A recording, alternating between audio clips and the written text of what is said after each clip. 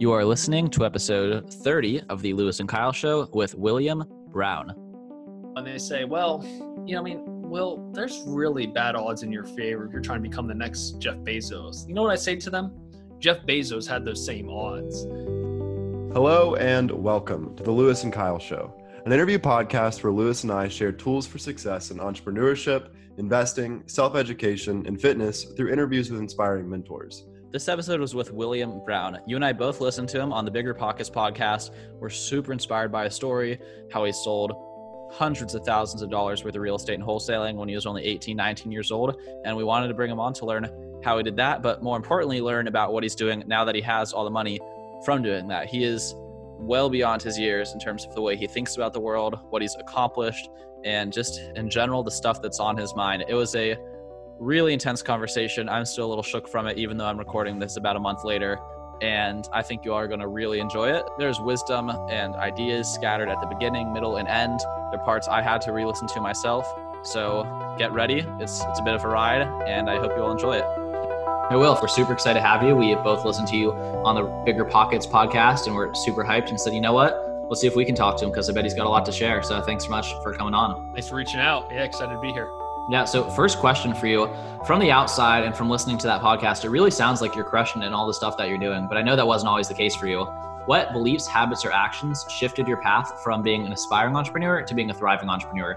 And was this a specific moment you could point to or an accumulation?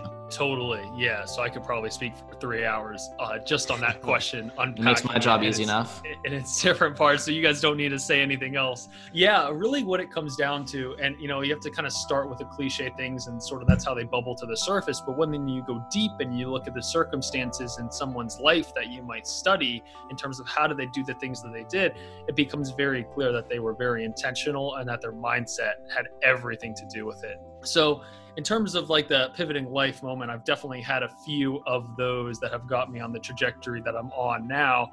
But in terms of like a general, like if I were to distill it all down, right, it's the idea that, a lot of people in our generation feel like that we're entitled to something without earning it. I think that's probably the most deadly thought pattern you could have as an entrepreneur. The idea that someone should give me something or they should pay me for this or they're wrong because they didn't buy my blank is one of those things that you really have to give up very early on if you want to even make a single dollar. So what's really cool is through entrepreneurship, like a level of humility is gained where you understand, like if you're talking to someone and you're trying to sell them something or you're trying to buy one of their things, like I was in real estate and I bought houses from people. I couldn't come in with my needs, wants, and desires. It doesn't matter to them. I had to completely focus on them. And when you basically kind of get that it's completely on them and that really you're just there to, first of all, identify if they have a problem to solve and then come in and see, okay, is my solution a fit or not? It becomes very binary and it's like it was my escape latch out of the trap of not wanting to get rejected. Like every single person that goes into business or sales, you hit like 100 no's. But if you're afraid of each next no, it's going to make you like steer away emotionally from taking the actions that you need to build the skill set to then be able to actually solve the problem and get the yes. So I think that answered the first part of the question, at least in one component, right? I think so. And I think the part about focusing on other people's evident, I mean, right before we started recording, you showed us that you're resting your microphone on how to win friends and influence people. And if I had to encapsulate that whole book in one sentence, it would be shifting that perspective from not what makes me happy, what interests me, to how do I interest other people? How do I do things, frame it to be helping them? And if that's the key, I mean, it doesn't have to be complicated. I like how the market is kind of the determining factor here because the market doesn't care about your feelings or what you think people should pay for your product or how you perceive the value that you're providing. It's all about the actual value from that end consumer that they're getting from your services. That entitlement is deadly, but it's almost impossible for your entitlement to matter when you're like being an entrepreneur. Yeah, it's really a chain that when you learn you can let it go. You're like, oh, why didn't I do this sooner? No matter how soon you start.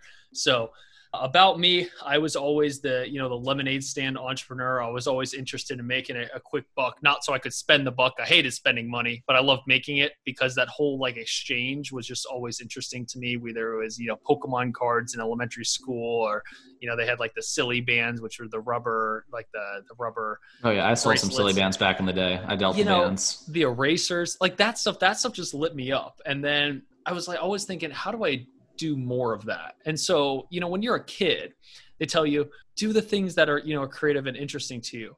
But then they stick you in an education system where they say, well, you have to make sure that you can do those things, but it's a side, and you have your primary focus on, the stuff that's going to allow you to get a job. And I realized that I just did some like Googling when I was younger, probably when I was like 11 or 12 and I had access to our home PC. It's like, how many people in America are happy with their jobs? And the stats, something like 75% of people don't just dislike, they hate their jobs. It's like, oh, that's not good. Okay, but then they talked about go to college. All right, well, 70% of people don't use their degree in the profession that they're in.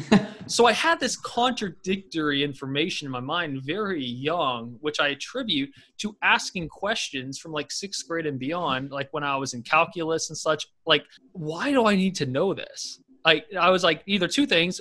Can I just do this with a calculator? Won't there be online calculators?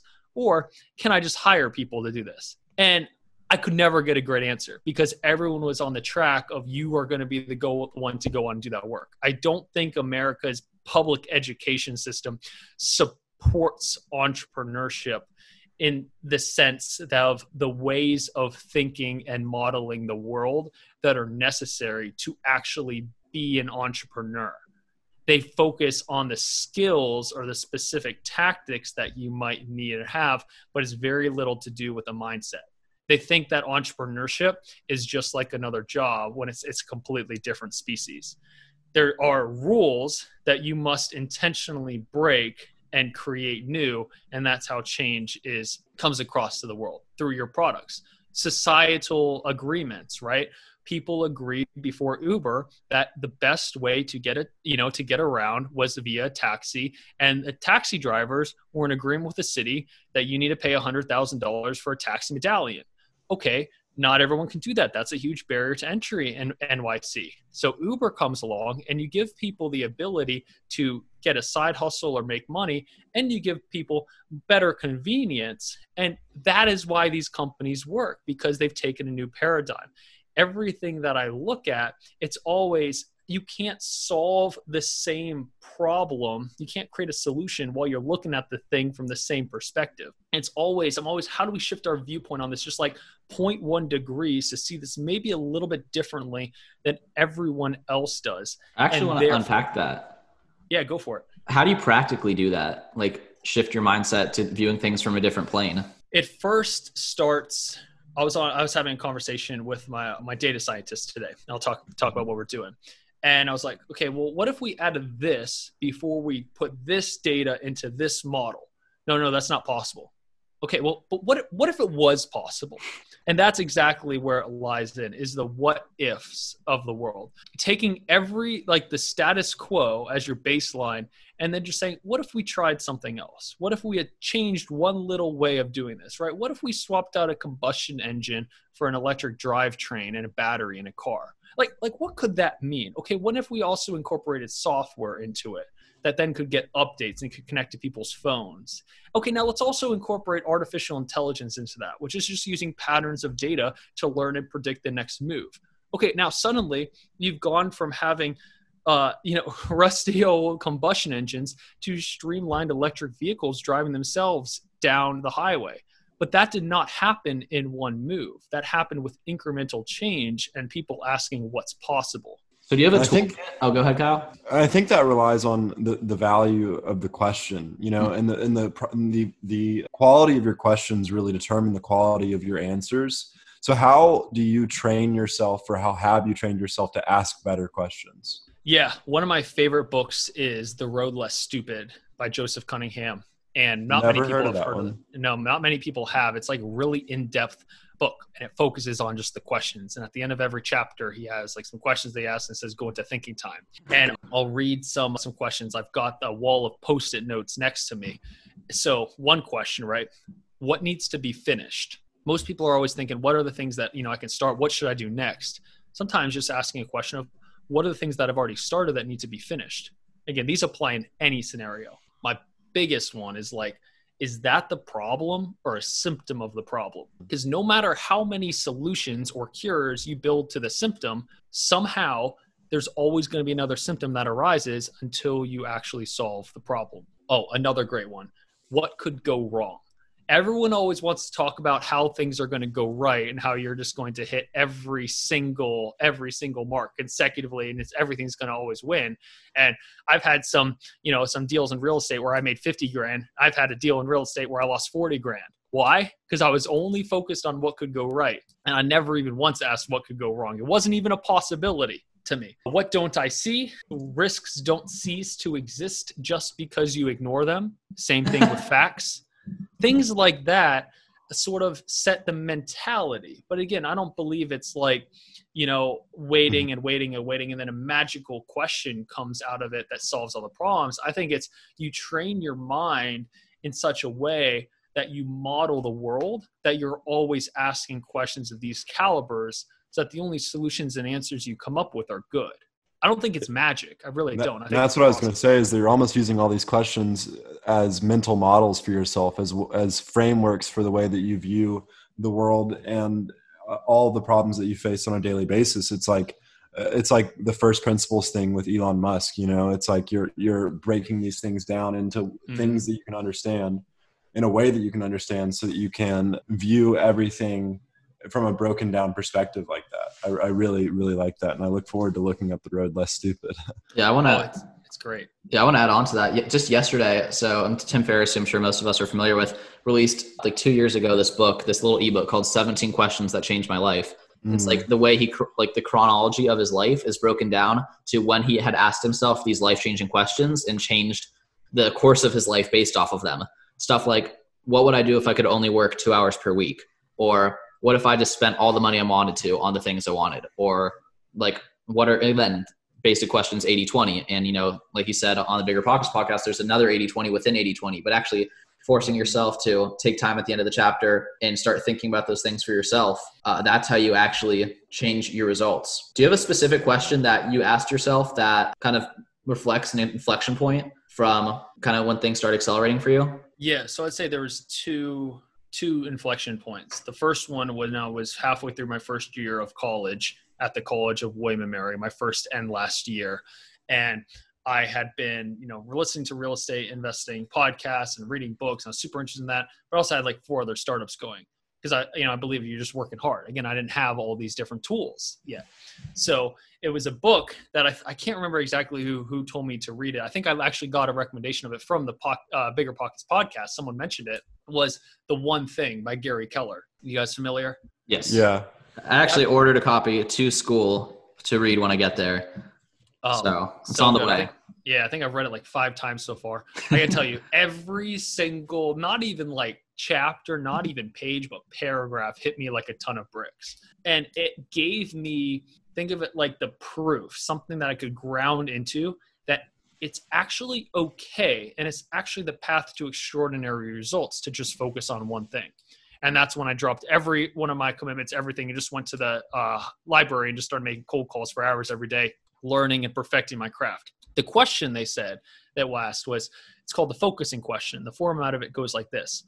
What's the one thing I can do to blank, insert your goal here, such that by doing it, everything else becomes easier or unnecessary? And this is great because I literally had this. I probably have a picture of it somewhere. My roommate thought I was crazy in my dorm room. It's I got a whiteboard, I put it up, and I wrote this. What's the one thing I can do to make $100,000 by the end of the year? This was 2018, such that by doing it, everything else will be easier and necessary. And just because I put up the question, first of all, I had never even made more than like $2,000 at anything over a substantial period of time. So I asked that question, and then I started to evaluate, again, talk about like the 0.1 degree shift. Like, how far can this thing scale? Like, I had a business that would pick up trash from people's dorm rooms and like $2 a bag, and I was hiring people out. Whereas that can only scale to 180,000 gross a year, and I net like 15,000 on that. And again, I didn't ask myself what could go wrong. I only looked at if I got this and this and this and this. There was like 95% school involvement. I got, whatever, subsidizing by the school, all those things.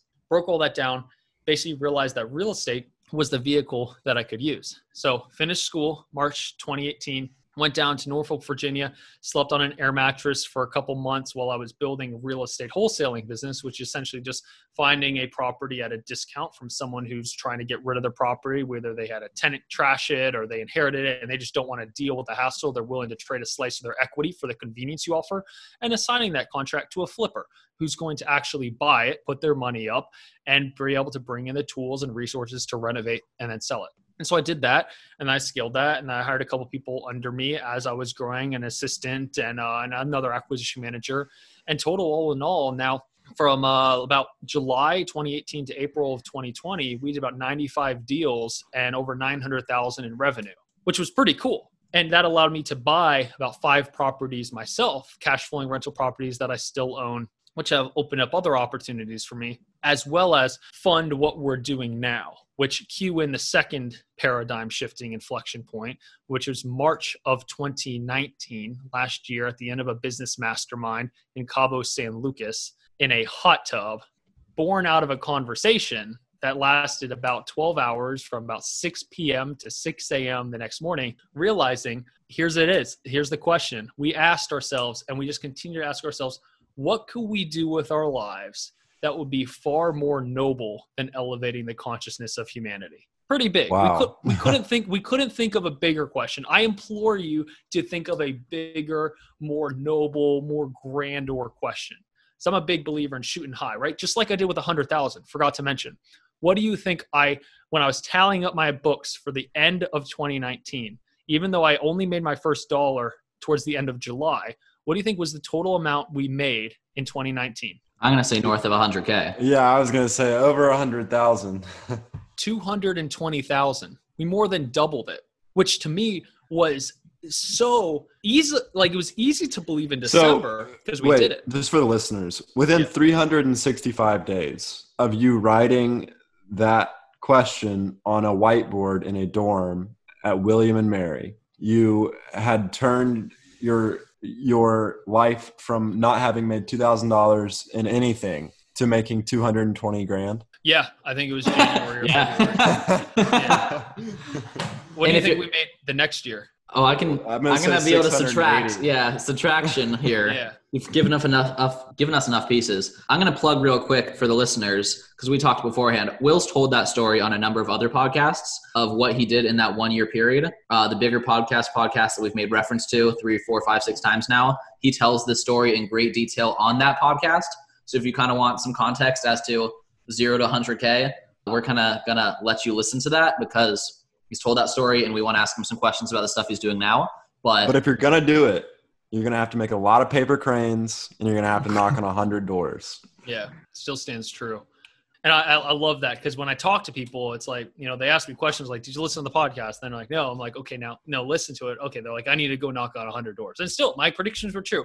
About 1 out of 10 people who said they're going to do it, I follow up and they actually do it. 1 out of 10. I'm surprised that you didn't pose that to Kyle and I. I really thought you were going to and be like, I'll do it after you go knock on 100 doors. But I guess we didn't say we want to learn real estate from you. We said we want to do a podcast. So yeah, exactly. For sure. So with that, back to that question there in the hot tub, right? Back to the hot tub. Yeah, okay. It's really about that question. And I still live every day. Not that I ask myself that every day now, but that was the question that set the trajectory. Who asked it? You or the other guy? Me. Okay. About 100 times. That day? And we just kept coming back to it until we realized, right, here's the thought process that we went to. This might go pretty deep. We'll see. Love it. Poverty. Would you consider it a problem in the definition of a problem? I'm going to go with yes. Okay. An earthquake. Would you consider an earthquake a problem? Yes. Does the earth have a problem if it has an earthquake? Yes. It does? You think so? Does the earth have a problem if an earthquake is a problem and an earthquake happens on Earth? Does the earth care? Does the earth care? No, yeah. Not on a long-term scale. It's probably good for the earth. Yeah, so interesting. So then what makes it a problem? It's all about shaping the question, The outcomes. on people and their lives. Or operating from the assumption of humanity, I guess. Exactly. Yes. Human beings, as far as we know, are the only living species capable of creating a thing we call a problem. Basically, when we realize that problems are created in the mind, we realize it's impossible to solve all problems. And that even if we were to solve a problem like poverty or climate change or literally name any problem, let me ask you a question. Are our lives more or less complex than do you think they were 100 years ago? More. We have to not eat vegetable oil. That wasn't even a choice we had to consider back in the day. Yeah, it's a problem. And at the end of the day, for the majority of humanity's existence, what was our one problem that we had? Survival. Which was food, right? Mm-hmm. So we spent all our time hunting food. And then guess what happened? We learned that you can plant stuff underneath the dirt and it will grow and you can multiply it. That took care of a portion of the problem, which freed up some mental energy and effort. We were able to build houses, protect ourselves, from rain. Along those same lines, then what happened? So now we're an agricultural society and suddenly society forms. There's civilization. We create currency. If you go back through the archaeological records, this is how it all happened. Why? My theory is because we weren't spending all our time hunting and gathering. We had time freed up. Now you get to the Industrial Revolution, right? And now you fast track and get to the information age and where we are today. And what's so incredible is that you're able to do such higher level things than hunt and forage for food. And because they're so higher level, they're orders of magnitude greater, you have to spend very little time doing them to get enough money to live, survive, right? Mm-hmm. So you have all this other space. And this is where I believe human creativity fills that space and where innovation and art and things are created. Bright ideas where we can make things more efficient. Where we tied all this in, this was again on the entirety of the conversation, was that if we built a solution to a problem, that solution expires when a new problem is formed. There's no direct correlation between, say, we build a backhoe, right, to harvest crops, or if we need to cut down trees. You can't really do the same thing. You need to build a new solution for every new opportunity that comes up. So we're like, okay, again, the question is, what can we do that'd be far more noble than elevating the consciousness of humanity? Well, if we just solve a solution or build a solution to solve a problem that's eventually going to expire, that doesn't sound more noble. So we're like, okay, what else can we do? All right, well, what if it wasn't about actually solving the problem, but it was about making each and every problem easier to solve? How would that be done? Human beings, through creativity and innovation, in that space that gets freed up via the machines that we build, are able to create innovative solutions, usually by trial and error. That's pretty much how science is done. Mm-hmm. And now with the information age, someone in, let's just say, Egypt is able to learn about all the failed trials, or at least the most cutting edge of a field, say a scientist, of what's going on in America. And they can just piggyback off that information and then take and carry the ball forward from there. However, it requires that scientists in Egypt asking the right question and being able to leverage this thing called the internet to find the right answer, and having to do a lot of time and spend a lot of time researching articles. What if there was a way the internet connects you to information via nodes and stores information, but it doesn't process information? The internet is not intelligent. It's a library. Everything that gets done is because we either check out a book and edit it, or we publish a book and put it back in. Yeah. Now, those books could be movies, content, podcasts, whatever. You guys following me so far? Yes. Yeah. Do you think the creation of the internet is an elevation of human consciousness? I think so. In the degree that we're able to create a universal library for it. Mm-hmm. Keep going. I'm sorry. No worries. Yeah. What we're looking to build and what we realize would be more noble than elevating human consciousness, or maybe it's on par, maybe it's a little bit below. It's totally subjective, but something that is as high as we could go is if the internet's a library and you can literally learn anything. You can learn how to, build a relationship, strengthen your marriage, lose weight. You can learn how to do anything you want, make more money, make art, whatever, literally anything. Yes. What if we were to build a librarian for that library? Okay. Such that you went and you were able to, you don't even have to ask a perfectly worded question. Say, hey, I'm kind of looking, I've got these circumstances in my life. I'm just not happy. I'm trying to figure out a way to be happy. Can you tell me why Google isn't the librarian? I was going to say that. Google is, think of it as a librarian. Maybe that's the better analogy, is they just get the book for you. But they only get the specific book that you ask. They don't think, right? If you say, how do I lose weight? It's going to pull up a couple articles and the most popular people that are paying to get seen first and optimized for that, right? That's true. All the different training.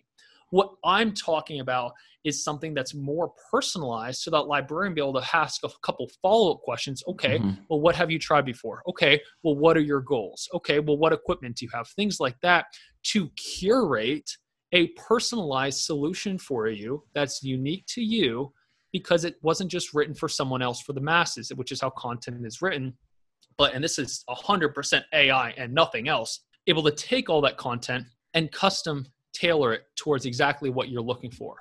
But it's not as Google search. If you want to lose weight, it's not just about the information. If I, like, let's say I'm trying to, add more muscle mass, right? The gyms are closed. My workout, that with the pandemic, my workouts have all been screwed up. I'm trying to do at-home workouts. It's not working out. Right there with you.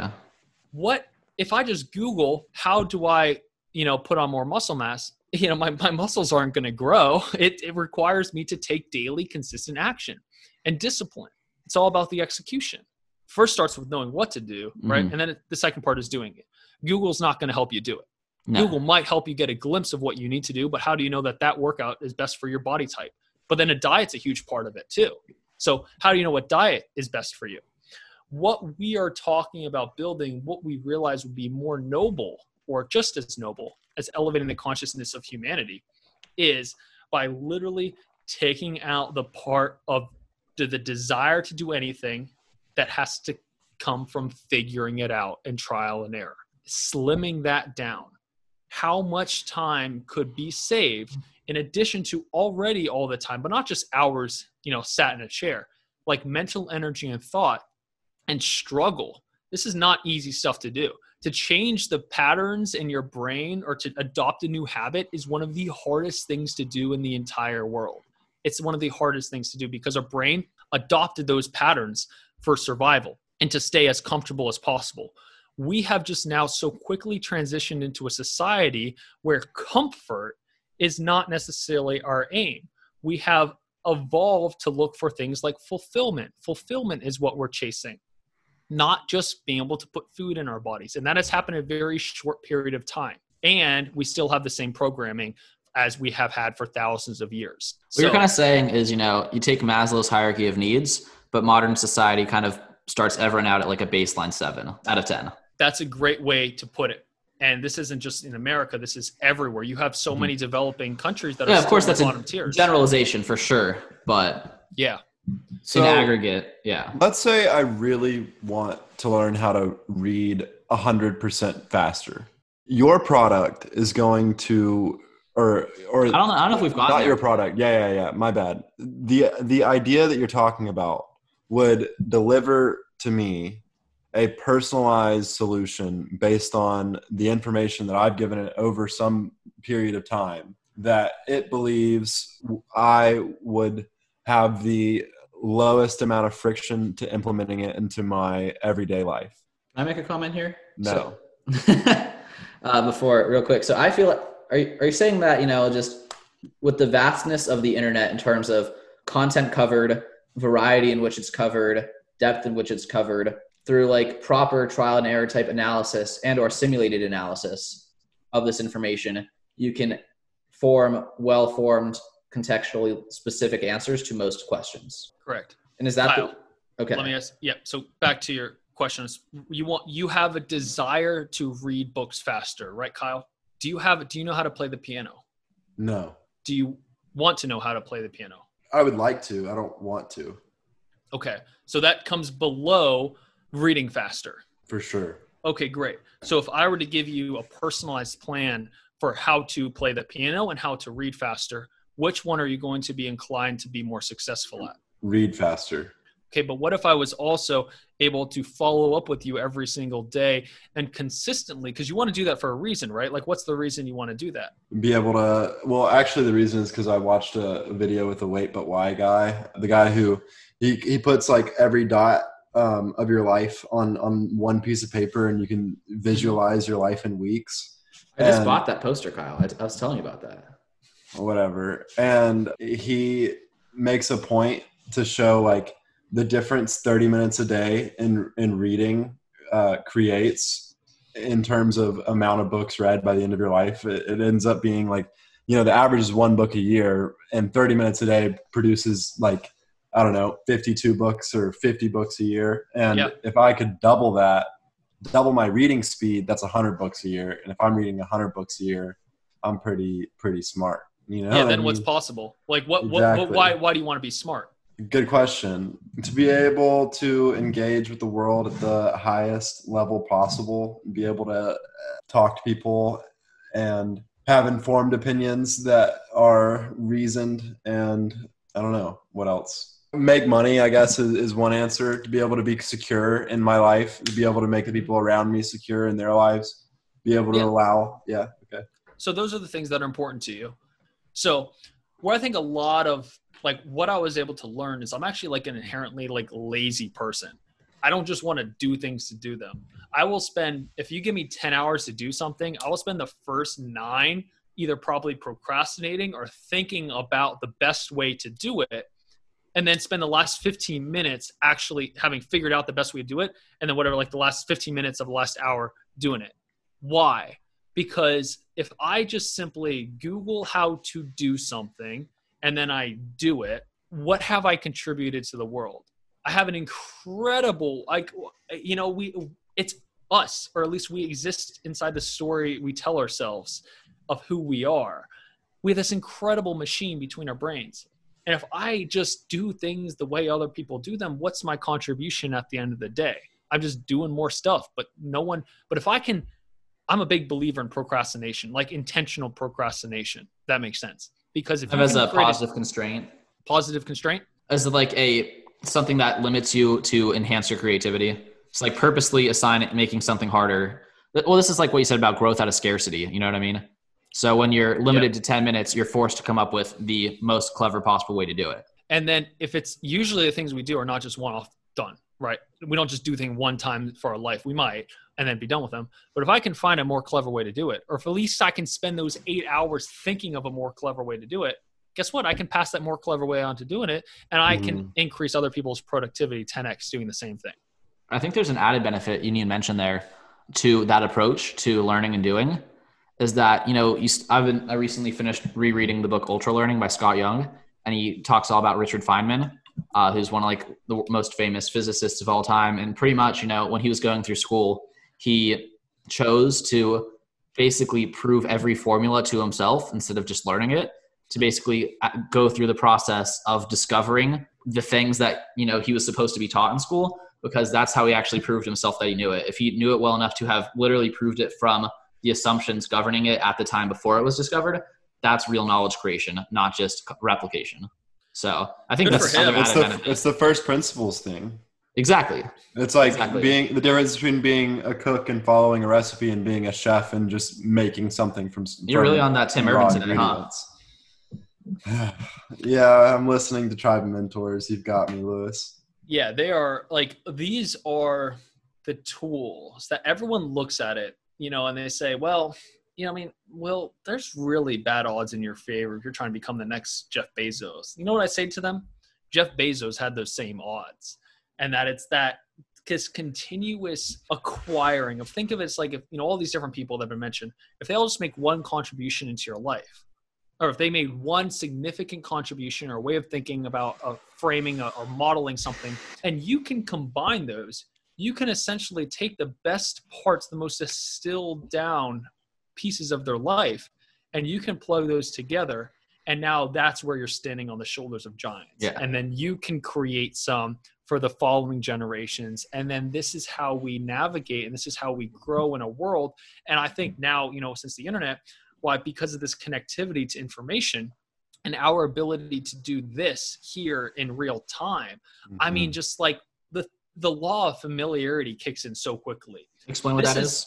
This is basically saying, you guys and anyone listening to this, it's a podcast. What would this be to someone 100 years ago? Well, I mean, and the fact that like we listened to you on a podcast, reached out to you on Instagram, and now we're talking to you while all three of us are in 3 different states, in 3 different time zones. Yeah. Like, yeah, it's it is so far from believable for my great-great-grandfather to like, if he was standing here looking at what we were doing right now, he wouldn't believe that we were human beings. So he would probably think, oh, I mean, they must have some wires or some advanced technology and image capture. No. Invisible waves being bounced to things orbiting the Earth and being bounced back down again to have real-time detection of movement within the millisecond. And it only gets better every year. One of my favorite questions that I always like to go to when we have like a dinner or just something interesting is, what's something that continually fascinates you anytime you think about it? And that's my default answer, is like satellites, like electricity, like, I don't know, invisible communication, like things that make no intuitive sense whatsoever until you study them. And even then, there's still some unexplained parts. Yeah, totally. If I took that question upon myself, what's the one thing that just continues to fascinate me? Humans. The way that we not only make decisions, right or wrong is a story, you know, given the circumstances, but then we justify those decisions. Anything is justifiable. Would you say murder is justifiable? I'm gonna go with yes. I mean, from a religious perspective, there's pieces in, you know, religious texts that explain circumstances in which, you know, how to handle specific murders. You know what I mean? It's like, you can turn that on itself and be like, I could give a situation to Lewis in which he would say, yes, I would murder that person. Exactly. It's circumstantial. Now, here's one. Blowing up the planet, literally fragmenting us into millions of like good-sized earthly chunks because we detonated a 5,000 megaton nuke at the core and it just ripped stuff apart. Is that justifiable? You know, I had a dream about that the other day. Oh. I'm gonna go with yes. Because we had compelling scientific evidence verifying the simulation hypothesis, and our conclusion was that the way out of it was like global mass simultaneous suicide. So I'm gonna go with yes. Good job, Lewis. You know, there's no way I could have come up with that on the fly like that if that wasn't a real dream I had and thought through. Yeah. So what's interesting there, and I like to use absurd examples, right, and then bring them back to Earth, is it's just right now the Earth is our only home, and we can only think of this as our species. We can't think of circumstances in which that would be morally justifiable, right? Okay, here's one. Let's say we settle Mars, and in 200 years, now aliens come and attack Earth, and they're saying they're building their population to come attack us at Mars. Easy. That was like 10 seconds, and morally justifiable. Mm-hmm. Here's the thing about morals, right? I think morality is rooted in survival as well. Why is it bad to kill a person? That's a tough question. Like, why? Well, I think you're going to say... Well, again, it depends on... It's circumstantial. In history, if you tried to kill somebody, you might get killed. And also, if you... I'm just going to disagree with the premise of the question, that it's bad to kill someone, because you have to hear the whole story. Totally. Okay. So, unjustifiable. No circumstances. You just walk up and kill someone. Is that bad? I don't think that circumstance exists. There's no such thing as no circumstances. Sorry, did I cut out in the middle of that? Yeah, but you're good. We kept going. Well, basically, here's the idea, right? Morality, just something to try on. None of this is true. It's all made up, just like everything. Yep. It's rooted in survival, because is giving someone $20,000 for no circumstantial reason, literally none. Maybe it makes you feel good. Is that immoral? I'm gonna say it's not. No. Is building houses, for the homeless. What we're able to do here, like we think we're evolved, but essentially we're still just human beings at the end of the day, and have just added a lot of layers of complexity to our own means of survival. So have you read Nassim Taleb? What book? Nassim Taleb, he's an author. Anti-Fragile, Fooled by Randomness, Skin in the Game. Doesn't even ring a bell, huh? The Black Swan. It's interesting. I don't do a ton of reading. I soaked up a ton of podcasts and books until I got on my groove. And then once I got on my groove, I consume everything that's along my groove, but I have no interest in becoming a generalist. I'm building an AI to do that. You know what I mean? I want to make my focus building the thing. And I'm a big believer that if you have a lot of general knowledge that can't be applied, that takes up space in your mind and your subconscious that might steer you away from being able to ask those incredible questions about the thing that you're doing because it's spread thin. Just a theory. Yeah. I think that's an interesting perspective. I think we've built up, at least personally, a ton of suspense about where you're going with this. Let's start diving into what you're doing. So we've kind of painted a picture here of humanity being a series of layers of abstraction. You know, we develop agriculture to abstract away the need to forage for food. We've abstracted organized labor and industrialization to abstract the need to till a farm to produce your food. And then we've created remote computer work to abstract away the need to commute and work for, let's say, more than 6 hours of the day to make a wage, to keep a home, to blah, blah, blah, blah, blah. And the internet to abstract the need to remember everything because it's all infinitely indexed. So where are we now and what are you doing about it? Yeah, so where are we now? I don't want to solve a problem that those things either are solving or they're going to. If it's just a matter of things scaling, that's happening quicker than ever.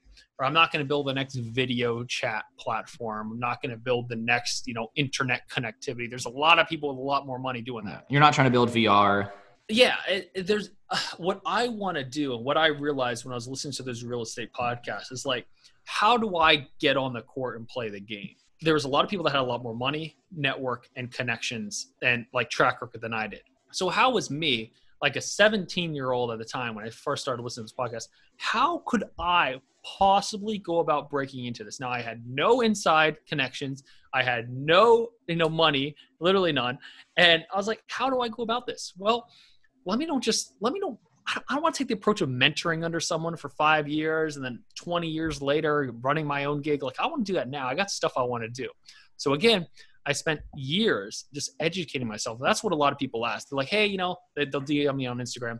I just getting started in real estate. Want to know what tips you have for me? I'm like, man, I spent thousands of hours educating myself and even more thousands of hours like doing it. What could you possibly think I could tell you that would make a difference? Well, I don't know. Try. Go knock 100 doors. That's my default response. So what we're doing now is basically saying, where is it uncharted territory? Where can we be pioneers and explorers? I don't want to fall in line behind 17 other companies that have been around for decades.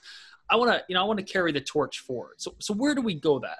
You got to solve the ugly problems. You got to solve the problems that, aren't very sexy and people don't really care about. And what we wanted to do was we tried to take a bite into this elephant of this whole life personal assistant last year and realized that the tech that we wanted to license and incorporate that would give you the ability to talk back and forth with this entity, right, to hold you accountable. We just did something as simple as reminding you to drink water multiple times through the day and checking in to see how you're doing. What we realized is the state of the art of chatbot technology has no idea what you actually say.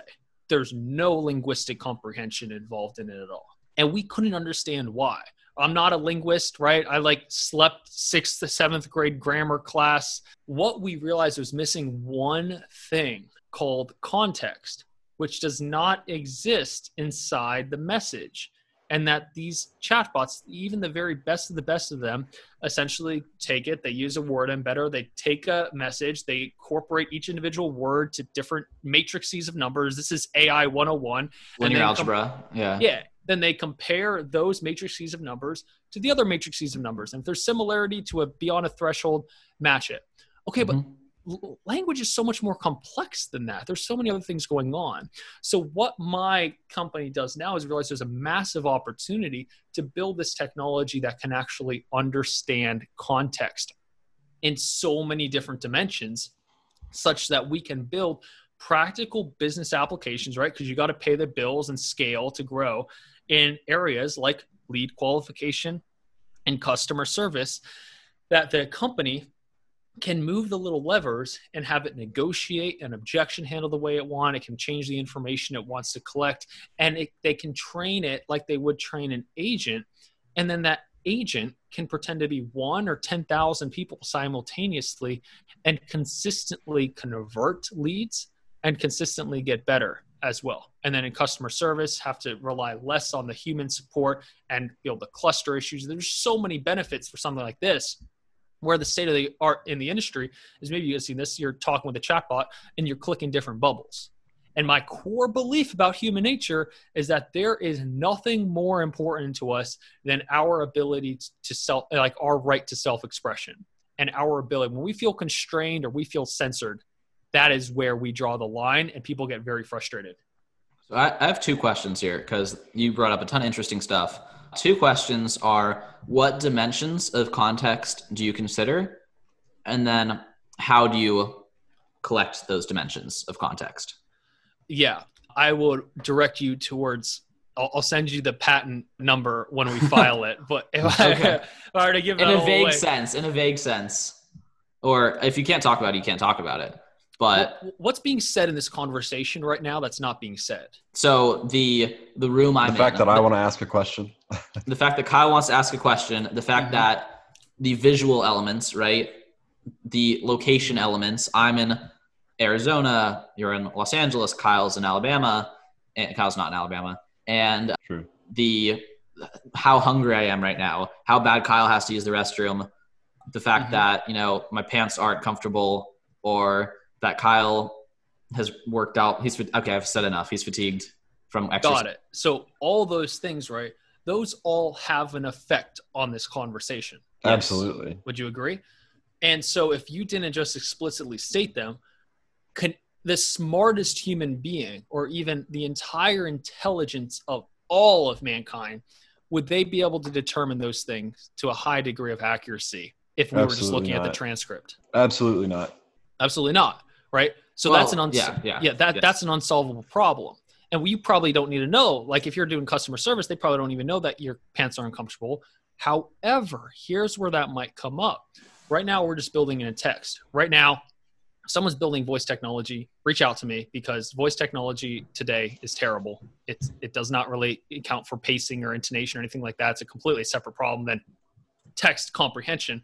But voice adds a couple more layers of dimensions. And what I mean by that is, if you were to sound short on, say, a customer service call, the AI might be able to pick up with that, be like, hey, let's just pause a second. Is everything all right? The sentiment analysis. On steroids. And for him to, say, well, I need to go to the bathroom. Can we put this conversation on pause for a minute? And then he'd be able to, yeah, no problem. But it would be able to pick that up. And that's an example of dimensions in voice. Well, so we're not just building it message to message, but we're focused on building entire conversational architectures, we're calling them.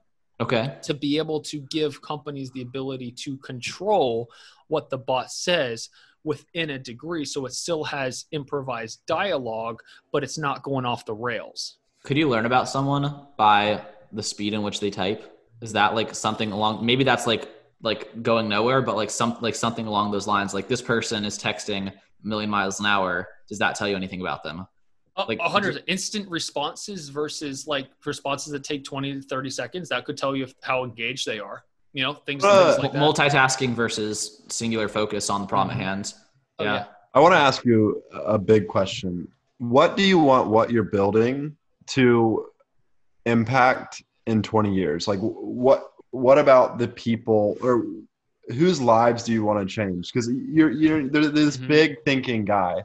I know that it's not just deal flow for real estate investors. Oh, totally. And that's one of the crippling parts of when you start a business from nothing, is you have to you have limited time and you have limited resources. And again, you have to strip yourself of that level of entitlement. No one's coming and handing me money, right? I gotta fight for it. You have to find your cash first. Absolutely. Until you get to that scale. But I've got a specific answer, and it's the same answer that we came to as like a purpose, actually, in the hot tub. And that's why we want to do that is think of the scientist in the world that's the closest to curing cancer, right? Let's just say it's a dude, could be a dude or a woman. Let's just call him John, right? John has devoted his life to his craft. And John, being a human being, also has his finances to deal with. he also has his health and fitness to deal with. He also has his relationships to deal with. And the interesting thing about all these different gardens is that if you let one of them slip, it will eventually anchor the rest of them down with you. So it's this delicate counterbalance and juggling of John's time, who again, all he wants to do is spend all his time focused on that stuff. And he finds it very frustrating that he has to split his time because what if the university doesn't pay him enough to just not have to deal with these problems, yada, yada, yada, whatever. How we want to see this is I want to be able to see John be able to use our technology that can help him manage and not just make it okay, but have great gardens in his life where he has a fantastic relationship and he has fantastic finances and he does not have to manage and track nearly to the degree that he would today because he has his own life assistant, and that frees up more of his time, mental energy, less stressing about those other things, and he can focus it on his craft, which is where technological and scientific innovation comes from. Can I ask, so you made a term in the Bigger Pockets episode called creative freedom, which is kind of like the step beyond financial freedom, where you've had enough money to solve all of your financial concerns, so you can just focus on materializing your ideas into the world. So would it be fair to say that your goal is to create a tool that accelerates everyone's ability to reach creative freedom and in greater capacities? 100%. I think that would create a world in which we have less macro problems because people are not projecting their own pains, their own stresses, their own worries into the world, but they are able to deal with them effectively. And the other thing, again, we had this was why it was a 12-hour conversation, a bunch of realizations, is that we realized that human nature is reciprocal. Maybe you guys know someone who's a personal trainer now who used to be overweight. Can you think of someone like that? You know, they were super overweight and then they lost all that weight and they suddenly magically became a personal trainer. No, they didn't. They did it because they appreciated the journey and they loved the ability to like what they found on the other side of that bridge and that journey, and they want to share that with other people. We are just building, because I mean, we're talking therapy, we're talking coaching, right? We're not just talking material ways to get things in your life. We're talking, again, financial and emotional and mental. When you get both of those things, really, and you can say, okay, like let's have a conversation. List me out all your problems. I solve all of them. What now? One of my favorite things on here is what would be here now if there wasn't a problem to solve? That's a similar question to one of the ones from the Tim Ferriss book. If you had 10 million in the bank, which is kind of a metaphor for not having to worry about majority of the things you want to worry about, what would you be doing with your day? Would you just wake up and go for walks and play like volleyball and just cook and just exist? Totally. And to a higher degree, right? Because now Tim Ferriss has created a problem for you. Tim Ferriss says, I've solved all your other problems, and now your problem is, what are you going to do? That's a problem in and of itself, trying to figure out what to do. What if you took away that one as well? So how you help people, based on what you know about them, cultivate high-quality leisure? Well, let me rephrase that. Tim Ferriss says you have $10 million and say that's good for you, and say you personally, and you're like, okay, great. Now I have all this time. I don't want to die. Now I have the problem, or what we like to call it, the puzzle of figuring out what I'm going to do now. Can you see that? Yes. What if I were to take that one away as well? Wave a magic wand, and now you don't even have to figure out what you're going to do. You have no needs, no obligations, no one relies on you, and you don't have to figure out what you want to do. What do you do? What is that? So what state is that? That's a good question. I'm honestly asking. And what's the purpose of being able to conduct independent thought in a world where something else can do all that for you? With that thought process, then this conversation is in some ways a problem, because me and Lewis were trying to facilitate a really good conversation so that our audience likes it and so that you enjoy it and so that we're friends. And so where, even when it's something that me and Lewis enjoy so much, was just being able to talk to people like you and every other person, where we have these long form conversations that we learn so much from. Like, I have no idea what's outside of something that you enjoy that is also can be looked at as a problem. Totally. So it's just like, puzzle, right? Because it's not, problem isn't necessarily bad. It's like things to do. What if you didn't have anything you needed to do or wanted to do? Well, I mean, that's theoretically a problem or a puzzle for a ton of people right now. Well, okay, but that's not, take that puzzle away. yeah. It's like, exactly, you know what I mean? Like you can abstract it to higher and higher levels, but I what's want to at see the where you're absolute going with highest? Buddhism. I want to see where you're going with Buddhism. You're going somewhere with Buddhist that. monks spend their entire lives trying to ask the question, what would be here now if there wasn't a problem to solve? And they call it nirvana, where you don't even have the desire for pleasure. It's like a completely transformed consciousness. And now, like for me, my brain keeps going, well, what's the purpose? How do you build? How do you do stuff? We think as human beings, we're trapped inside of this needing to do the next thing. And then, it's never enough, or, you want to do this other thing, or you have free time, but now you're bored. That's all just programming. What would truly be there if you took all that away? Like if just you were able to, I mean, Buddhists have tried to meditate to the point, but my only issue with that I don't think it would be good. So what do you mean? How do you define good in that sense? I just think there's no fire there. There's no passion. There's no, I don't know. There's nothing. And no, there's nothing. Yeah, but there's no anything. There's no reason. Well, no reason, nothing. There's the two extremes. Is the answer hedonism or is the answer suffering? I don't know if that made any sense. It made sense. Okay.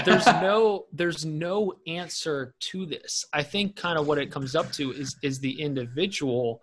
But I don't just want to be a philosopher. I mean, it's fun, but I want to build an artificial intelligence that can understand and ask these questions and go beyond the traps that we have in our own mind, like reasoning, like passion, like purpose, like the different words that we've ascribed to it, transcend our own language, and potentially go out there, into the multiple dimensions of the universe that it can theorize that we physically can't. Like, can you visualize the fourth dimension? No.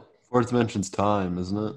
Well, and it's a non-spatial dimension. Sometimes I just try and imagine what that's like, right? When you just get to completely transcend all the different worries of money, and like business is my least favorite part of it. Inventing and innovation, that's my most favorite part of it. Like sometimes I'll just walk down the sidewalk and like, what if this entire world just like split, but not like an earthquake? Like, what if the fabric of the universe just like split in front of me? What would I see on the other side? Like that's the fourth dimension. What if I were to like abstract another layer on top of that?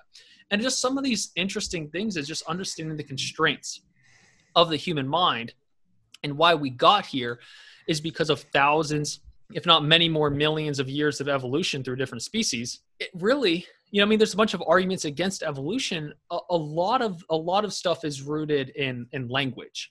And language is a phenomenon I believe we as human beings create, and will also be our portal of understanding between ourselves and artificial intelligence.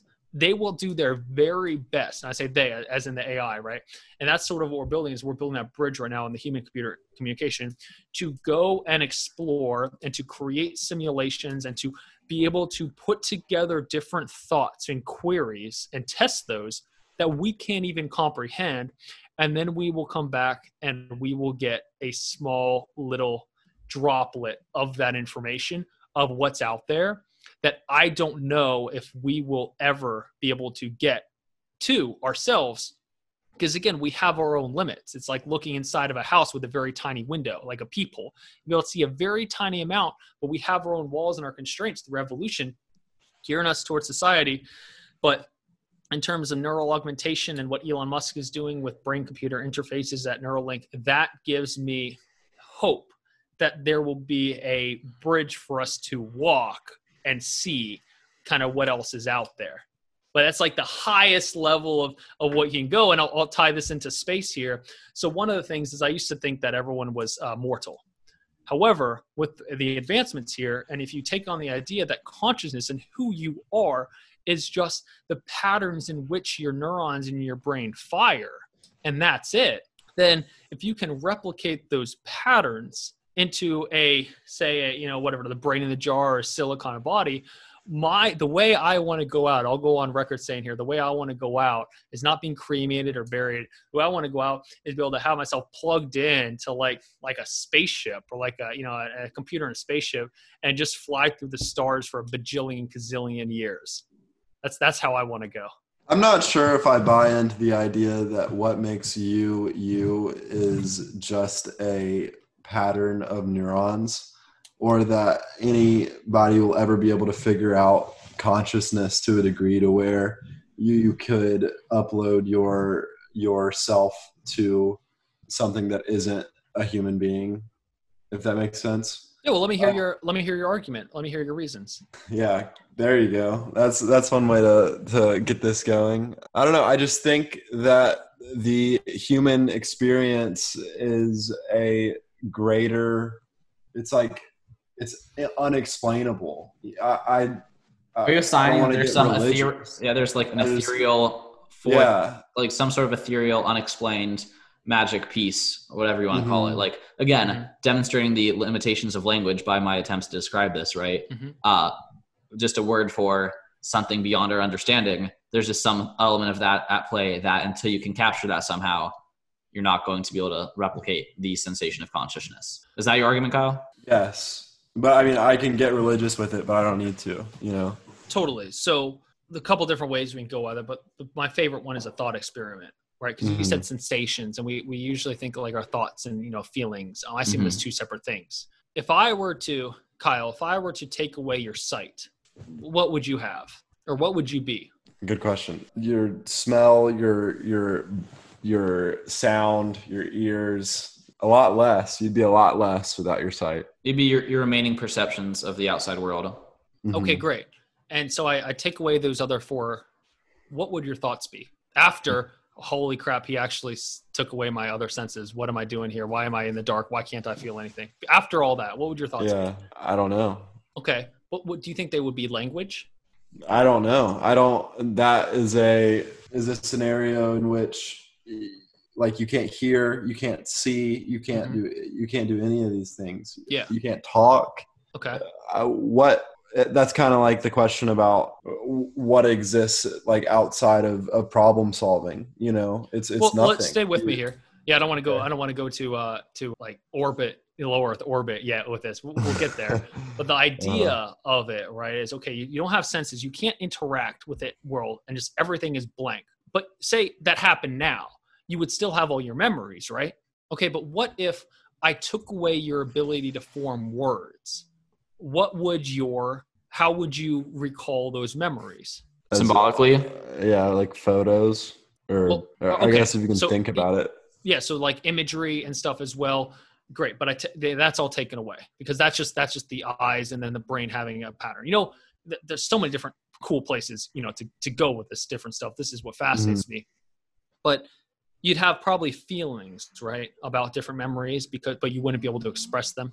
Okay, what if I took away your feelings?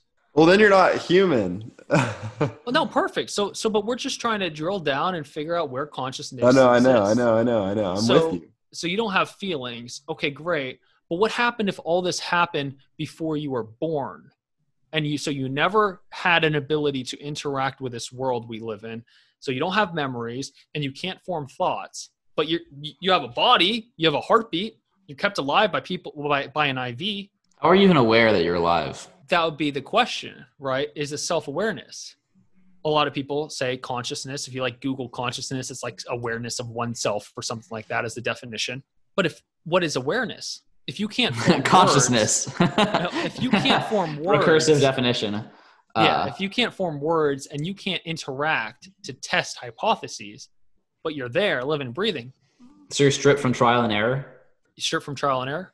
You're stripped the ability to, you said you can't form hypotheses. So how can you engage in the process of trial and error and advance your comprehension of the world and reach oh yeah, you can't. No, you don't have any senses. You don't have the ability to think. You don't have, in terms of words, and you don't have the ability to, you might have slight emotions, but you can't do much with that. Right. Yeah. Okay, so now let's go the other way, right? So we pretty much, you're lifeless. You're just you're just a parasite to society. You're sucking up resources and not contributing anything back. Let's go back. But now you're back. Congratulations, you have all your senses back. And now we're going to build an AI going through that same way. First, right? Let's give it the ability to connect language with images and other language. Okay. Sort of what we're doing right now, right? So you can ask it a question, it can answer because it has a general understanding of how, think of what we do. We just connect different words to different it has associative capacities. Okay, great. And now let's say we also give it a reward system, like what emotion is to us human beings. You know, my probably favorite person I've ever listened to, his name is Joshua Bach. I highly recommend listening to him on the Artificial Intelligence podcast, 3 hours long. Incredible. He says happiness is a cookie the brain cooks for itself or bakes for itself. And so we have these reward systems, right? What are the things that make you feel good? What are the things that make you feel bad? See how they align with what is better for your survival at the end of the day, right? Reproduction, love, sex, everything like that. Those things feel good because we're survival. Things like killing people or getting yourself hurt, not good. Do you think that came to be magically? Probably not. Just taking a gander, right? So you give it the ability to have language, and you give it the ability to basically have a reward system of learning the right things, right? And you train it. Okay, right now we're looking at each other, but we're not really. The computer's looking at us. So we can already see and we can already hear each other. So we are our two senses. Put those into the brain on top of that language and on top of that reward system. Okay, now let's also give it the ability to have thermal touch and understand the temperature of things and the hardness of things. In terms of Silicon Valley, like this is not very difficult things to do one off. Okay, what taste? I mean, that's very, very simple to do. There's just chemicals. Again, anything can be trained. We were trained just over thousands of years on what tastes good. Salt tastes like salt. Sweet is good because it's whatever, higher caloric. They think these, like people just think they showed up in this world like they're the first human being to ever exist and that we're like immortal, like we can never be duplicated. What's the last one? Hearing, touch, taste, seeing. Is that all of them? Yeah. So you have all those five senses, right? All of the external senses. Okay, cool. But I guess this goes back to the same question. Are there internal phenomenon that exist like independently of the external senses and or would be meaningful without the external senses? It all comes down to the reward system, because the reward system, right, that's our limbic system in our brain, basically gives us the ability to remember, and our memories play. And okay, the last piece you got to give the robot is a memory bank, be able to remember things so it can continue to optimize. Yes. And now let's say you give it a nice haircut and you cover it with human looking skin and it has a sense of warmth. Now, Kyle, let me ask you, and you talk to it and 100 others like it and 100 humans, and you can't tell the difference between either person. It passes the Turing test, by far is one of these. This is total ex machina, by the way. Kyle, does the computer have consciousness now? How could we tell I don't think. I don't know. I just. It does. I mean, we stripped me of all of my senses. We made me a lifeless thing, and then built me into that where I have all those abilities again. It's kind of like the same thing on both sides. Like when it's a lifeless thing, is that life? I don't know. I don't think it is. And is this robot life? I don't know. I don't think it is. So here's my question. So if from my perspective, this device is so well built that it's indistinguishable from other humans or from what I assume to be a human, right? Does it matter, right? If I literally can't tell. That's another good question. Does it matter? But if I literally couldn't tell between you and Kyle who was the well-designed robot and who was organic human being, that's a concern. And then not necessarily a problematic concern. And then also, if that's the case, how can I be sure, that I'm not a robot? So there you go. Exactly. And sort of that's some like that. If you were to think of, in order to support the simulation agreement, right? I don't have any hard proof for you, but I also can't disprove it. So just think of it like you put yourselves in as the architect of a game.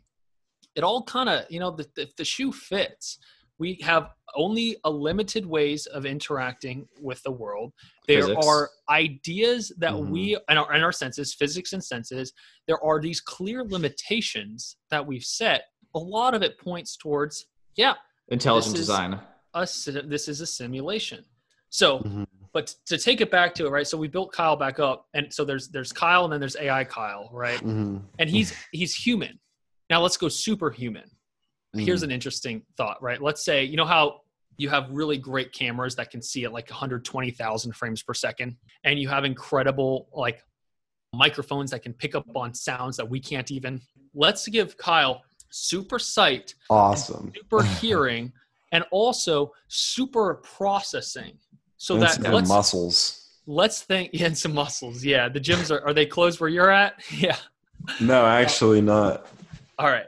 Well, let's say we give you the ability. Let's say you think one thought per second now is your speed, right?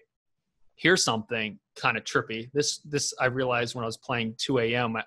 Playing Monopoly at 2 a.m. like months ago, completely unrelated. This just came to me that if you were to speed up the ability in which you can process thoughts, and you had the ability to control the degree at which you see things and hear things, would you be able to change how fast or slow time appears to move for you? If it's all relative to each other, there's no net change, is my like default answer there. I'm not sure I understand. Could you try and say that another way? Sure. So if your perception of the world increased to 120,000 per second, and and again, my reference of a second is only related to my reference of a second, how I have experienced a second. If my processing speed of capturing images and sounds is improved by 100,000 and my ability to process those is matched, did anything change? Did anything change? I guess the difference would be if you knew what it was like before versus after. Yes. Because, however, then you could say two different people, right? Say they're like that from birth or whatever. You have two robots. And then, again, they have the ability to comprehend ideas, and you let them both live for 10 years. However, then I guess it comes down to how long they think a year is, right? Because then you're saying essentially a year to the one person who's unaugmented would just be a year. But what we would call a year to the person who never knew anything besides the 100,000x would also be a year. So it is completely relative to it. So the way to slow down time in a world where time moves at the same pace for everyone else is to, again, my assumption, expand upon the capabilities. Now, we can't do that easily. You can do it very easily in machines, just no one has put them all together. Because the component, which is the language and comprehension aspect of it, does not exist yet today. The brain, if you will. What do you do to relax when you want to not think about any? Have you had enough? Kyle, you had enough? I've not. That's not what I'm saying. You're thinking on so many planes right now. All I'm asking, I saw a picture of a boat on your Instagram. Is that where you go to get away from these thoughts that haunt me at night? Kyle's not having it. No, man. It's these. I'm attracted to these questions and these ideas because I was able to get, and through different personal development work I've done, plug Landmark Forum, that when life is empty and meaningless, you get to choose what meaning you want to fill it with anything. And what I want to do is I don't want to stay here. I don't want to stay at the what would be here if there wasn't a problem to solve. I don't want to be or even strive for that level. What I want is the one level below it, which is that what if all the other little problems didn't matter? What would be the one thing that I would want to focus on and make my life about?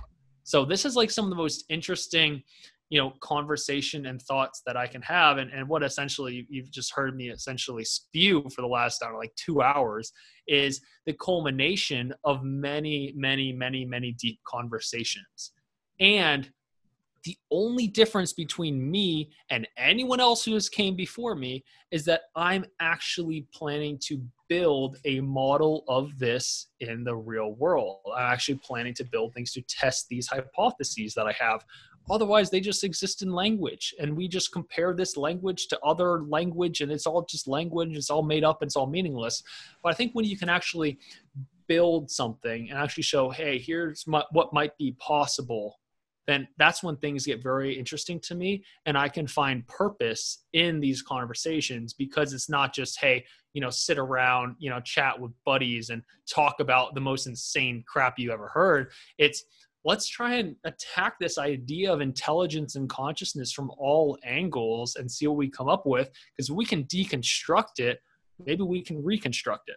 That makes a lot of sense. And then you're able to kind of iteratively approach these conversations with the learnings of your experiments along the way. Exactly. And it's a lot of fun. At the end of It the sounds day, fun. You got a data scientist who can do all the actual stuff for you, and you just have to feed him instructions. Yeah, man. I mean, I got a full stack developer. My guys are great. My team is awesome. Full stack developer, software engineer, and then a PhD linguist, and she's great as well. I mean, it's just like I got a team of people that can actually execute. I just get to sit around and think. It's like the best gig ever. You know what I mean?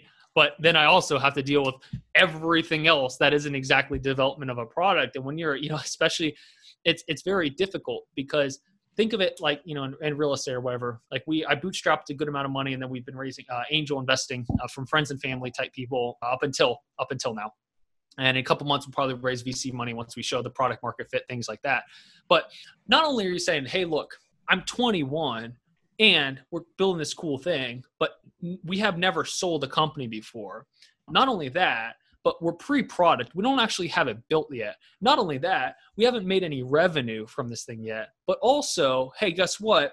We're also doing something that no one else has been able to do. Hey, want to invest? You know what I mean? It's like, these are some, to a lot of people, and I'm just so grateful for people that bet on me and bet on us and the time that, we spend doing it. You can probably hear from this conversation that there is nothing else that I would rather do.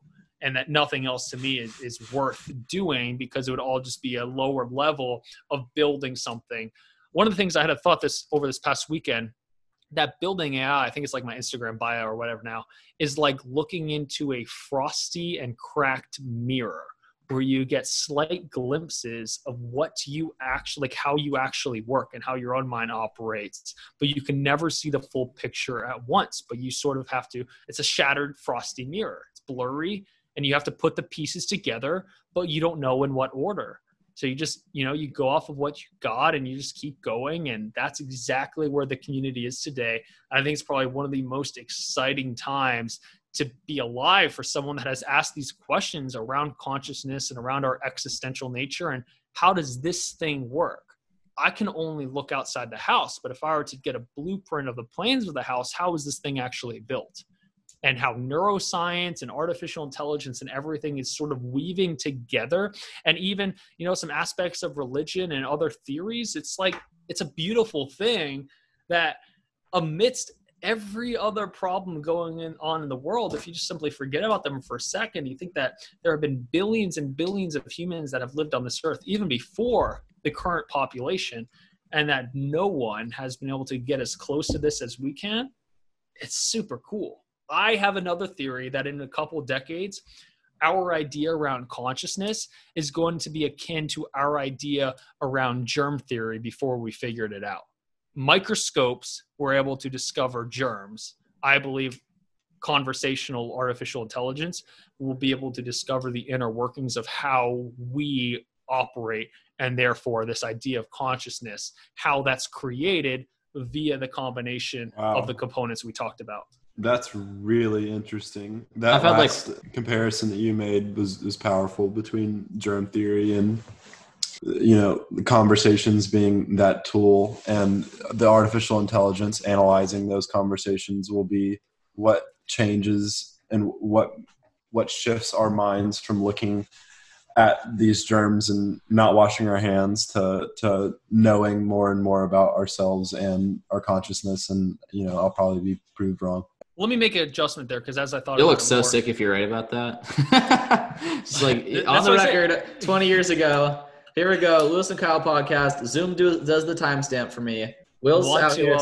I need to adjust it. It's going to be as obvious. Yeah, not as obvious, but the analogy is. I think conversational AI is going to be sort of like looking into the microscope, but the actual thing itself is brain-computer interfaces, is the microscope that's allowing us to see into the brain, not at that cellular level, but at an electromagnetic pattern level, which is how our neurons are firing and what those different patterns mean. We've been able to see, glimpses with MRIs, but we see clouds light up.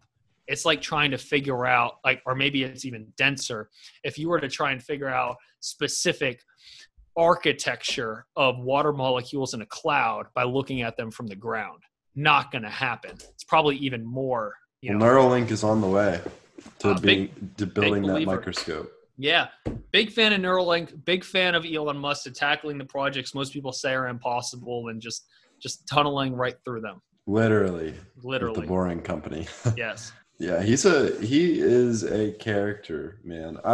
The history books will write about him and akin to I don't think anybody, like who else in history has tried to tackle the level of problems at scale like he's doing. Like, I don't know another person. Yeah, he's a pretty cool guy. Yeah. So I got a couple questions here. We'll slap the bonus round label on it to kind of keep things kind of relatable. So I have one easy question. I don't know why I call it an easy question. Okay. Not an easy question. It might be. I have to find out when you answer it. Okay. So Kyle's looking at me, giving me all sorts of looks. So creative freedom that you've demonstrated here is incredibly inspiring and the fulfillment that you are clearly communicating that you have in pursuing something you're so deeply passionate about and interested in is infectious. And that's only possible because of the freedom you've created yourself through the wealth building projects you've put together the past couple of years. So if you had to reset, what lessons would you give someone at the very beginning on that path to wealth building? Would you choose the same route? Would you choose a different route? What would be your advice in 2020? I want to become financially independent so I can sit in an office in Los Angeles and solve the world's problems. Yeah, man, what a great goal. Really what it comes down to is it's so tough because a lot of, every other ad I see is stock market trading and drop shipping. And all I hear is, we'll build the system for you and it's profitable and you don't have to do any work. And I've actually considered joking a couple times, like I have nothing to sell. Right. I don't have any programs. I don't do that kind of stuff, but creating an ad just to see the response of, say, like, this is gonna be really hard. It's probably like the hardest thing you ever done. And I'm not just saying this to sell you, like it's actually going to suck. And there's gonna be a lot of work and here's gonna be all this different stuff you have to do. You're probably not going to make money for a lot of months. Who would click on that YouTube ad? Who do you think would click on that?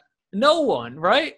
However, that's because how we're trained is to go after the immediate results and we're looking for the passive ways to do a thing. First thing is just understand that passive income does not exist to any degree. Because if it's totally passive, someone doing you over and you're not managing it well enough because they've understood that you don't have it. So the best advice I would give would be spend as much time thinking and listening to different types of podcasts to find things that are both interesting and that you think you might be good at.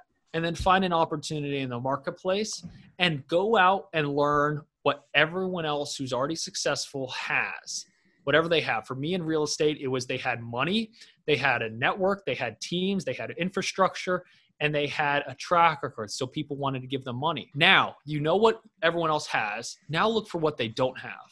Because if you can't meet them on those different levels, like I couldn't, but you can focus on the things that they don't have, now you have a shot at playing the game at a high level and growing quickly rather than maybe following in their footsteps. Because if you can find the thing that's bottlenecking those guys, and that is their one biggest struggle. Now, I don't care what industry it's in. For me, just in real estate, it was finding off-market deals. The interesting thing about a real estate deal is that you can't just pay more money to get a better deal. That's what a good deal is. You're buying it at a discount. Find things like that in other industries. Yeah, I think I should just listen to that on repeat until I'm successfully apply it myself. That's a real question to chew on. I mean, I think that's a pretty bulletproof framework if you find that middle answer and execute on it. So, I mean, the answers to these questions aren't complicated. The signing up for the online course that's advertised as you won't make money for a long time. It's unclear. It's hard work. You don't know when it's going to pay off. That's where all the execution comes in. Yeah, I feel like if I actually ran an ad, I'd be able to find some like hardcore entrepreneurs, people that have their mind right. And the other thing I'd say is it's like, like I live in LA and there's a bunch of people focus on image and looking good. And really at the end of the day, it's just to cover, insecurities. It feels like people are lacking things. You know what I mean? Okay, cool. You have the nice car because you want to drive fast cars, but why are there 75 pictures of it on your Instagram? You know what I mean? Like the dots aren't connecting for me. So no hate to anyone out there doing it. It's just not a fulfilling path. And it's a goalpost that keeps moving. And it's very difficult because then you have people that keep following the advice of those people and it's self-perpetuating. But at the end of the day, like I said, if you want to be happy and you want to do something, Find things that make you happy and that you're good at. You have to be talented. Don't just do things because you want to do them. Like if I were to go in there, if I wanted to become an artist, I'm terrible at art. I can barely read my own handwriting. That's not going to go very well for me at all. So you got to kind of be realistic, yet unrealistic with yourself at the same time in terms of the goals, but realistic in terms of your strength. Because if you're listening to this podcast, you are probably old enough now that you have had, major life events happen in your early childhood that have shaped the way to be the way you are, and you model the world a certain way. Find an avenue in which you can use that to your advantage, because most of the time people put themselves in situations where the way that they model the world, think of it like, introverts or computer programmers or people like that, they put themselves in situations because other people tell them to, where they're not going to excel. So trust the gut. And the biggest thing is find someone who's doing what you want to do. Pay them like $100, $150 or whatever, sit down with them and just ask them what it's like. Most people will probably take your, don't ask them for money. Don't ask them for advice. Just say, hey man, I see you've been doing this for a while. Like someone reach out to me. I just want to know why you got into real estate. And if you go back, would you do it again? Or would you do something else? Learning those things from people that have already done it makes it a lot easier. And for me, when I would, there wasn't people that I had access to that had built and scaled successful tech companies. But when I read, Steve Jobs' biography and other books, and I read books like Warren Buffett's biography and Benjamin Franklin, I learned the reasons why, and some of those connected with me. And I was like, okay, cool. That's like I sat down for them for coffee for 8 hours because they just poured everything. I think books are underrated to today's society. But those are like the tidbits of advice I give to anyone at any age. It's just usually following, you can see that right there, following the crowd of sheeple just because you think they're going the right direction usually won't do you very well. Sometimes you need to look above and see, all right, where do I actually want to go? That was a fantastic answer. I totally agree with that. I just made a reminder for Kyle and I after this to spend some time chewing on that together. Because I think that I just don't think you're wrong about that. You know what I mean? It's just take the time to replay this segment of the podcast, listen to that, think about do a very, very brutally honest strengths and weaknesses analysis. Think about, the projects that you've done in the past in your life, the jobs you've had, the classes you've taken, the projects you've taken on, what's come easy to you, what's been challenging to you, what people have complimented your natural abilities in, what you've had to work harder than everyone else at, what you've had to work less hard than everyone else at and had better results. Document that, go through it, think about what you enjoy, where you're at, and where you fall into the market, and then analyzing what are the people in this market lacking. And for you, that you had a great answer, deal flow. Like these people don't have deals, but I'm thinking, if you're a programmer, right, and that's your skill set and that's what you enjoy, what's the bottleneck in that market? I don't know. Is it technical ability? Is it AI? Is it marketing? So it's just finding that bottleneck. So totally. I think go ahead. I'm just saying, I want to repeat that idea until I come up with an answer for myself, like an analysis of where to take that and what the takeaway is for me. So, and here's something that might put you at ease and put people that listening at ease too, is you're not locking yourself into it. But I use that framework to figure out where I could be most effective in real estate. And what do you think I did when I came to tech? I did the same exact thing. I looked at what does everyone else have. Exactly. I found mentors. I found people to tell me, all right, steer away from these potholes. And I looked at what everyone else had and what they didn't have. And I'm building something for what they didn't have, because obviously it's not a function of money, track record, connections. I mean, these tech companies are larger than empires. You know what I mean? So if obviously it was a function of just having more money, they would have already had it. So finding those opportunities, I just did the same thing. I didn't realize until a couple of weeks ago when someone pointed that out. They're like, hey, Will, you kind of use that same methodology you used to figure out how you were going to get into real estate, which again, as a 16-year-old, when I first started educating myself, I felt so, small and so insignificant. And like, how am I ever going to break into this thing? And then I just looked at, okay, well, let me just play in the same game and the same arenas where other people aren't playing. And I was able to find that to be super effective. I was able to deploy my talents and skill sets in the way, and I hired other people. And even in the real estate, I hired other people for the talent. So you don't have to be good at everything. And now I have 100% confidence that it's going to turn out the same way, because it's a function of us and we've positioned ourselves well. And that's not a function of luck or some external event happening, but it's our own processes and ways of going about it.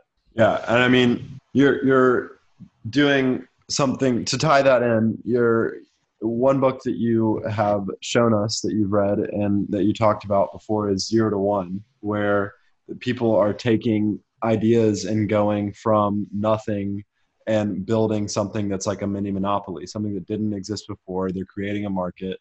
And that's kind of what you're talking about is capitalizing on what people don't have instead of just iterating again and again on some new idea to get money or some new like stock market course or whatever. You're going 0 to 1. And we know that book had a big influence on you. And we wanted to ask you a question that was popularized in that book by Peter Thiel, which is, what important truth do very few people agree with you on? Probably the majority of the content of this podcast to start with would be my answer around consciousness and things like that. But also probably the idea that we create our own problems. When you take on the idea that you create every single problem in your life and that it's no one else's fault, it requires a level of responsibility to hold that and maintain that truth. And most people, how I have found, do not want to take responsibility. Why? I don't think they're bad people. I just don't think they're on paths that they care about, or they're doing things that they think matter to them, and they're just simply sort of getting through the day, doing the bare minimum. This was me, and a lot of experience in real estate, and that was one of the things that frustrated me. And just on that, I just want to play this game called life with people that care. And when I played soccer when I was younger, I'd always be frustrated that my teammates wouldn't care if they showed up to practice late. They wouldn't care if they won or lost. It was just all a game to them. And I realized, okay, if I just didn't like soccer that much. If I did, I might have gone, pros or MLS or whatever. But when you get to the highest levels of play, caring and devotion is the bare minimum requirement. And so that's why a large part of I'm playing the game that I want to play is I just want to play this game called life with people that care about what they're doing. I really like that. I think that puts into words something that I've kind of thought about as a filter for what people I want to keep around and what people I don't need to invest in as heavily in those relationships. And I think that's also going to be a compounding effect for increasing your ability to make productive output in the world, because you're going to surround yourself and build a network around people that are motivated and take ownership and have productive beliefs for making big things happen in the world. So I like that a lot. Yeah, that's another great truth that very people agree on, or I guess they don't agree. Otherwise they would do something with it, that you become the average of the 5 people you most closely associate with. Jim Rohn. No one's ever said better words. Like, it's good. Like that thing, time and time again, I can look at someone and I can ask them who their 5 favorite, and somehow always right in the middle, the almost perfect average when you average across all the different areas of every single life, which is why for me, I'm in groups where the average age is like 45, because I just want to learn. I want the 5 people to be like up here and I'm like down here. So I at least get, brought up just via osmosis and via questions and just authentic and honest conversations. So 100% believe that. And it has a compound effect, I think, too. I think the minority of people in this world really care about their life to the degree that we're talking about here. Most people, and here's the tricky thing, comfort is what we are wired for. I haven't figured out a way to wire my brain for discomfort, because I know if you're comfortable, you're not growing. And I know I want to grow.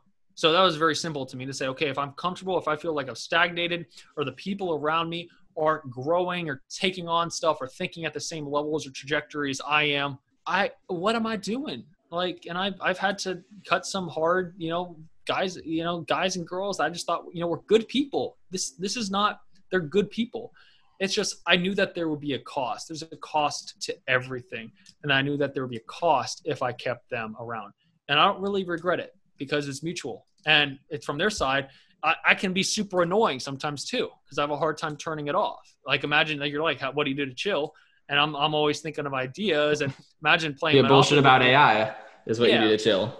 You're playing Monopoly with me at 2 a.m. and suddenly I'm like, dude, I think you could slow down time. And they're like, dude, what are you doing, man? We're playing Monopoly.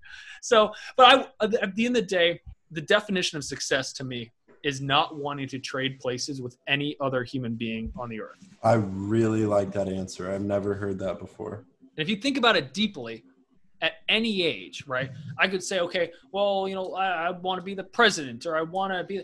No, not really, because I've got a lot of life I can live in between now and then. I don't want to lose that life. You know what I mean?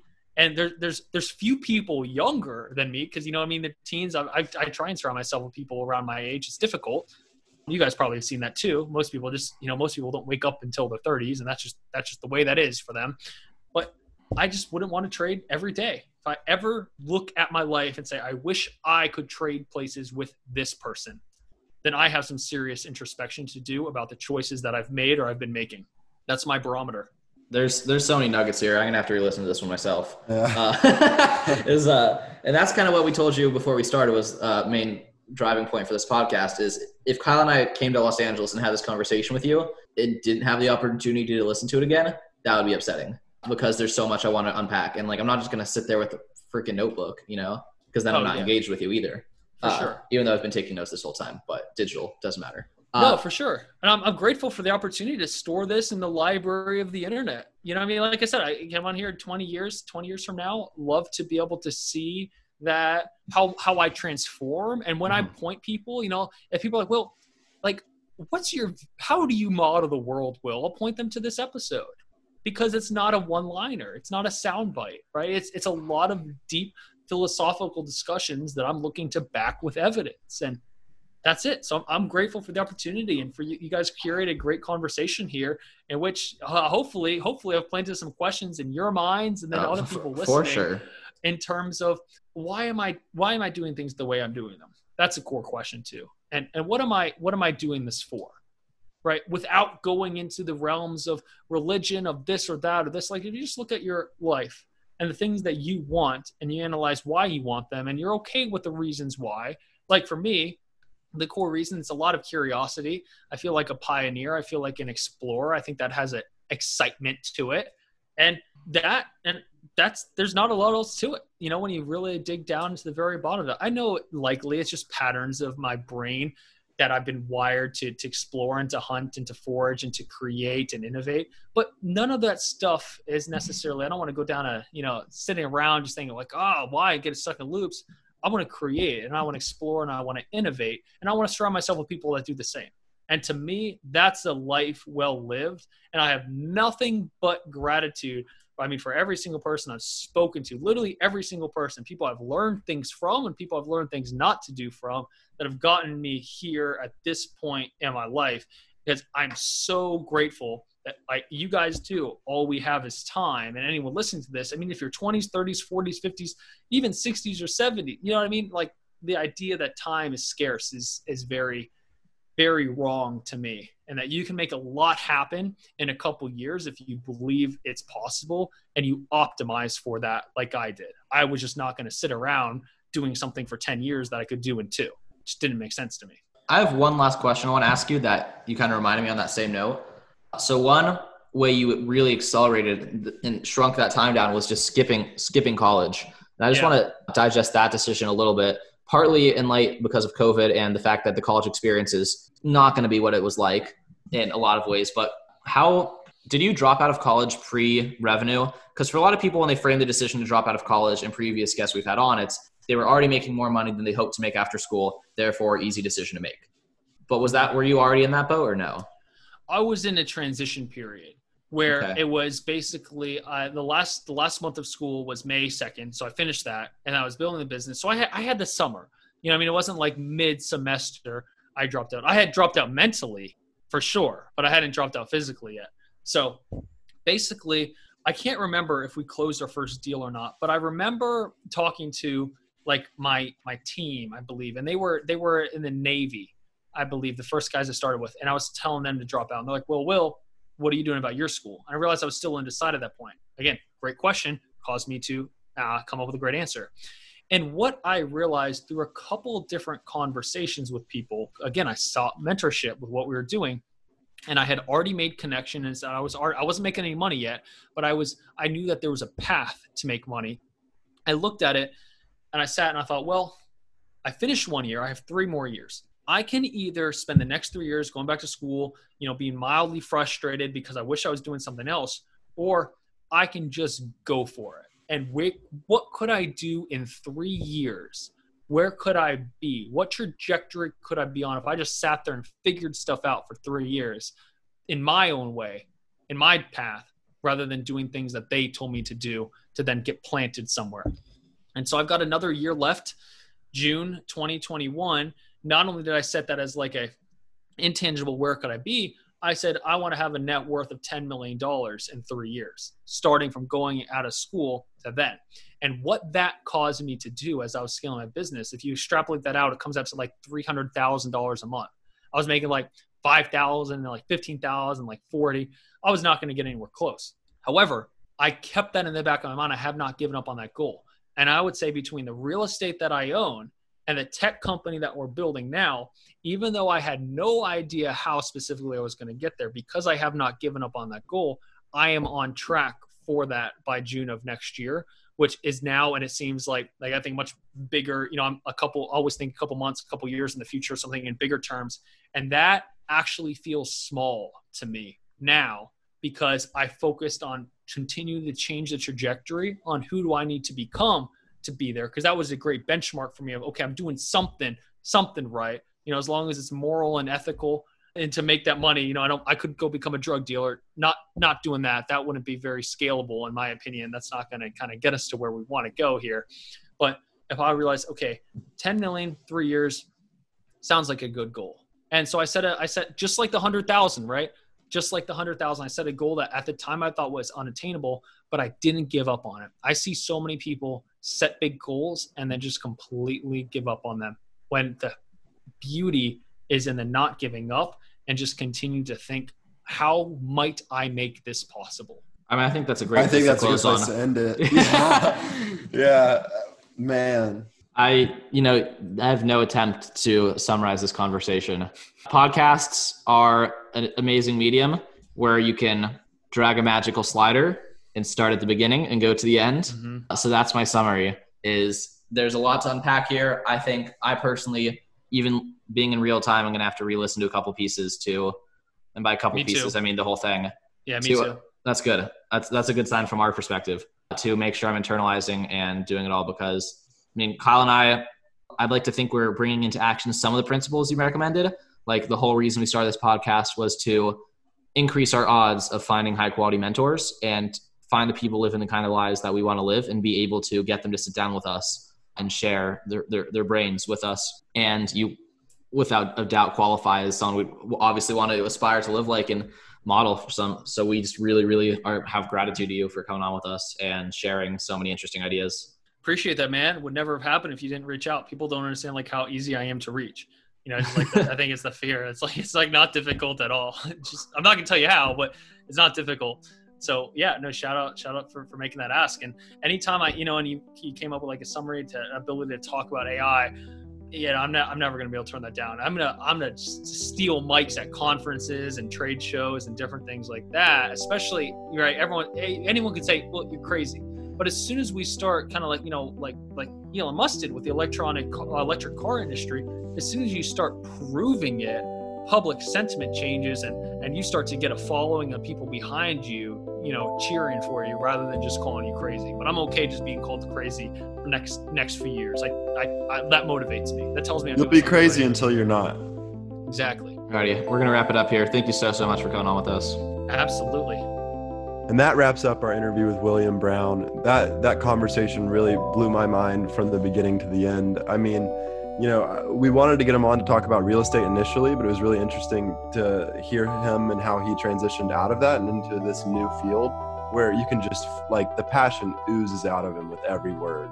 That conversation was just crazy. What do you think, Lewis? Yeah, Kyle, I really enjoyed listening to it again when I was taking the past couple hours to edit it today. There are parts I said during the conversation, I'm gonna have to go in and re-listen to this. And I did. I'm glad I did, because I made notes to myself to reflect on some of those questions, buy some of those books on a recurring basis, continue asking myself some of those questions and revisiting some of those concepts. I think there's a lot of value packed into that roughly 2 hours of conversation, and I really hope you all enjoyed it. If you did enjoy it and want to support Kyle and I in this project, the Lewis and Kyle Show, there are a couple of ways you can do that. First of all, in terms of ranking on the charts on iTunes and platforms like that, the most helpful things are leaving reviews or subscribing. So if you haven't done that yet, please take a moment and do so. Otherwise, the best way for us to grow our audience is for you to refer a friend to the show. If there's an episode, maybe this one, maybe a different one, that you really enjoyed and think they might enjoy, please send it their way. Let them know that, hey, I know these guys, Lewis and Kyle, they make this podcast. It's pretty cool, and we'd really appreciate it. So thank you so much for listening to this episode. We'll be back in a week with the next one. Have a great day. See ya.